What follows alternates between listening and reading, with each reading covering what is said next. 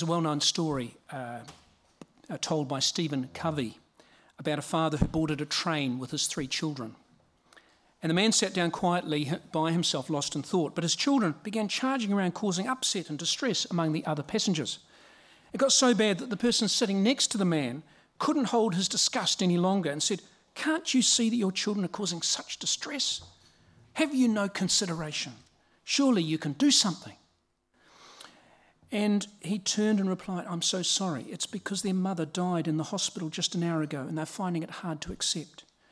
You can imagine the reversal of feelings in the person looking on. They said, "Oh, I'm so sorry. I had no idea. Is there anything I can do?"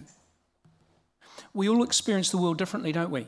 And our feelings can change in an instant when we receive new information or a fresh perspective.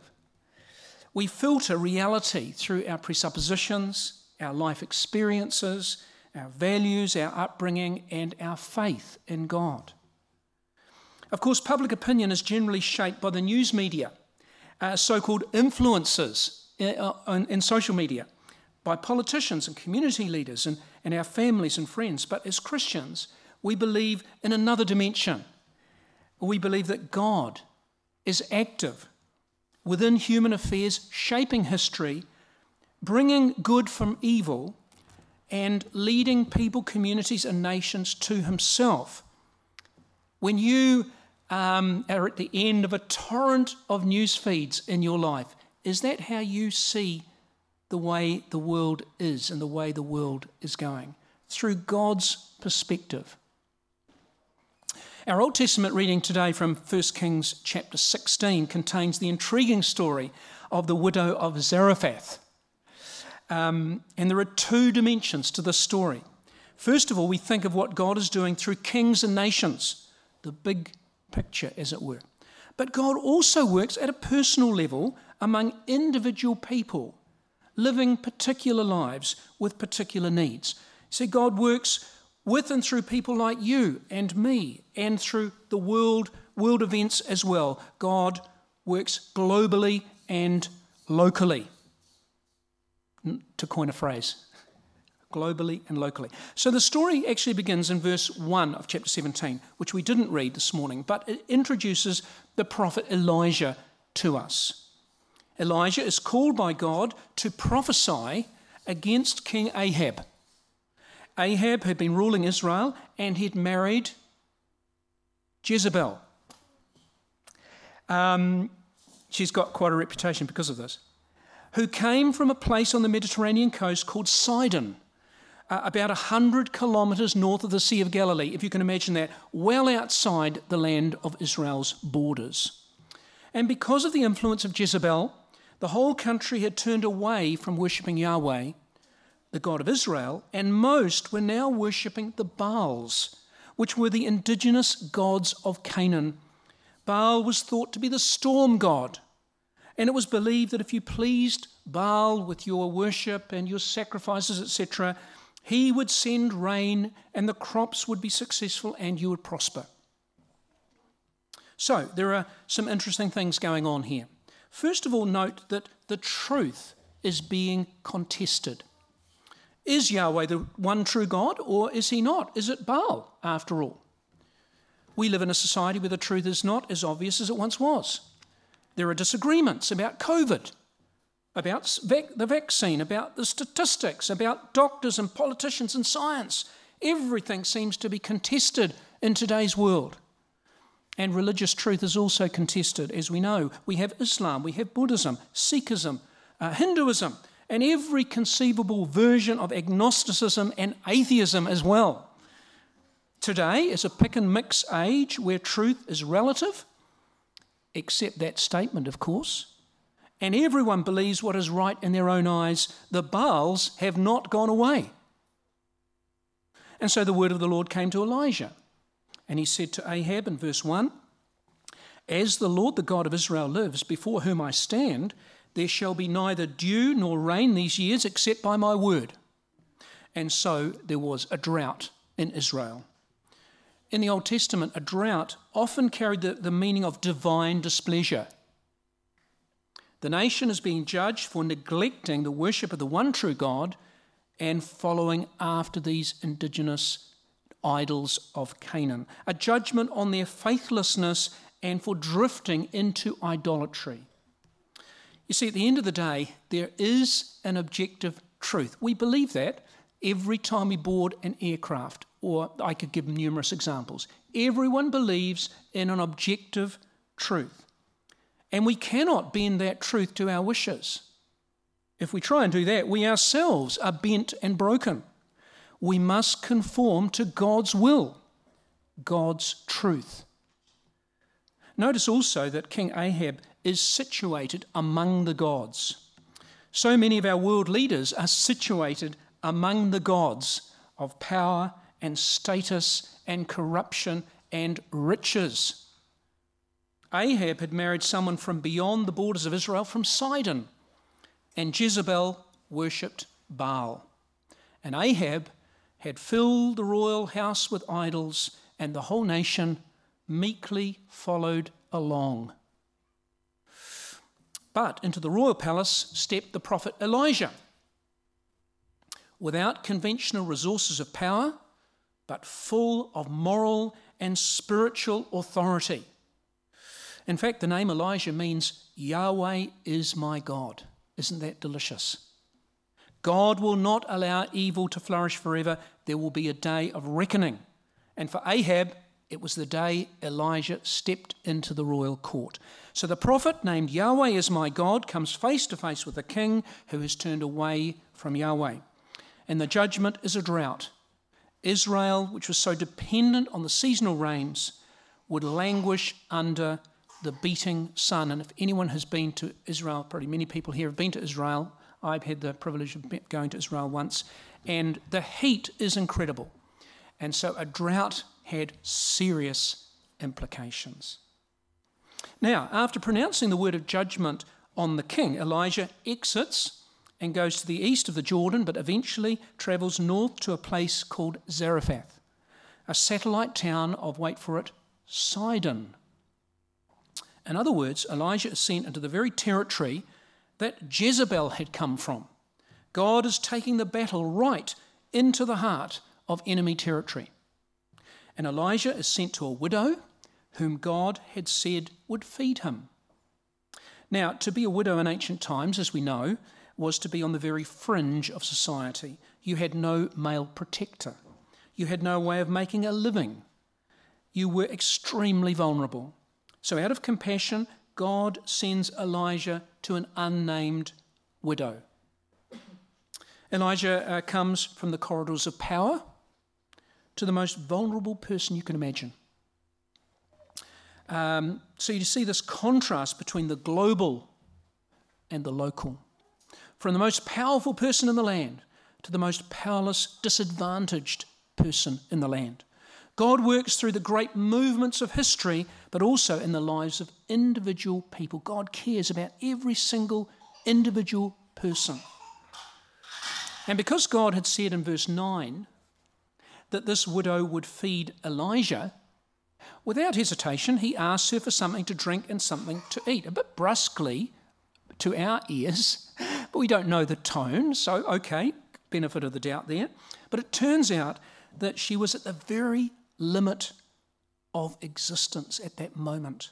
Her life hung in a thread. When Elijah asked for some of the cake she was about to bake, she replied, "As the Lord your God lives." Notice she says the Lord your God. She was not an Israelite. "As the Lord your God lives, I have nothing baked, only a handful of meal in a jar and a little oil in a jug. I am now gathering a couple of sticks so that I may go home and prepare it for myself and my son, that we may eat it and die." Everything she says is small and meagre. A handful, literally a palmful of meal, a little bit of oil in a jug, and a couple of sticks. She is at the very limit. Remember that God's word had come to Elijah saying that the widow would feed him. But now we hear another word, the word of the widow, saying that she was about to die. So whose word would prevail? A word of life or a word of death? A word of hope or a word of despair? This is all about who we believe, isn't it? We all hear different words in today's world, words from the newspaper, words from books, the internet, social media. A deluge of words fills our world. And some of them are words of hope, and a lot of them are words of despair. But the burning question is, who do you believe? Or perhaps an even more important question is, whose perspective do you see the world from? Like the onlooker on the train, one perspective was seeing badly behaved children with a disengaged parent. The other perspective revealed a bereaving family trying to process their grief. You see, you can see things in a completely different way, depending on your perspective. When God says one thing and the world says another, who do you believe? With whose perspective do you see the world? I'm talking, of course, about the Christian mind. A mind so steeped in Scripture and in faith that we begin to see things God's way, from God's perspective. One of the most important aspects of our faith, that which enables us to flourish as human beings, that which enables us to live with confidence in the world, is hope. But we hear words of despair all around us. However, no matter what our situation, God addresses us with a word of hope this morning. There is a God who loves us, each one of us. There is meaning to be found in this life. There is purpose. Death is not the last word. There is hope. And so Elijah said to the widow in verse 13, do not be afraid. Do not think that your extreme circumstances will have the last word. And Elijah might say to us, imagine the prophet, the great prophet Elijah, thundering into life streams. And he might say to us, do not be afraid. Do not think that the torrent of bad news will have the last word. Do not be afraid. And do not be afraid of COVID. Don't be afraid of nations and rogue states behaving badly, strutting and posturing on the world stage. Don't be afraid. Don't be afraid of the state of the environment even.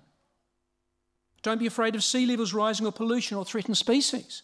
Do something about it, but don't allow that fear to overwhelm you, that anxiety about the state of things, to have the last word in your life. No, we have hope. And we read that Jesus commonly said the same thing to people he met. When Jesus walked on the water and the disciples were beside themselves, he said, it is I, do not be afraid. When the group came to Jesus and said that Jairus' daughter had died, Jesus said, do not be afraid, only believe. Perspective, you see, only believe. Elijah went on to say in verse 14, for thus says the Lord, the God of Israel, the jar of meal will not be emptied and the jug of oil will not fail until the day that the Lord sends rain on the earth. And the promise was fulfilled. There is no explanation of how the miracle happened. There is no curiosity about the exact mechanism. Our scientific minds immediately ask, how could that possibly have happened? But it's simply a wonder wrought by God. In the midst of want, God supplies abundance. God's promise is fulfilled. Death is turned back and life flourishes once again. And God's word speaks to us today with an enduring message. The enduring message of the whole of the Bible. And the message is that there is a God. God loves us. In God we find our deepest fulfillment. God is our true home and place of flourishing. Isn't that extraordinary good news? The onlooker on the train had a kind of conversion experience. Do you agree with that? Yeah. A sudden change of mind and a change of heart. A complete change of perspective. Through this story from 1 Kings, we're being asked to adopt God's perspective of things, to have a reconversion, if you will. Yes, we're converted when we come to Christ for the first time, but goodness me, we know we need that ongoing conversion into God's perspective and God's way of seeing things day after day, to develop the Christian mind, to recognize the way God works both globally and locally. This is not by any means to shrink God down, to just privatize that God is a global, has global interests as well as local personal interests. And to believe that God's promise of life over death is coming true. Do you believe that this morning? God's promise of life over death is coming true in our congregation, our community, city, nation, and world. Amen. And let us now come to God in prayer.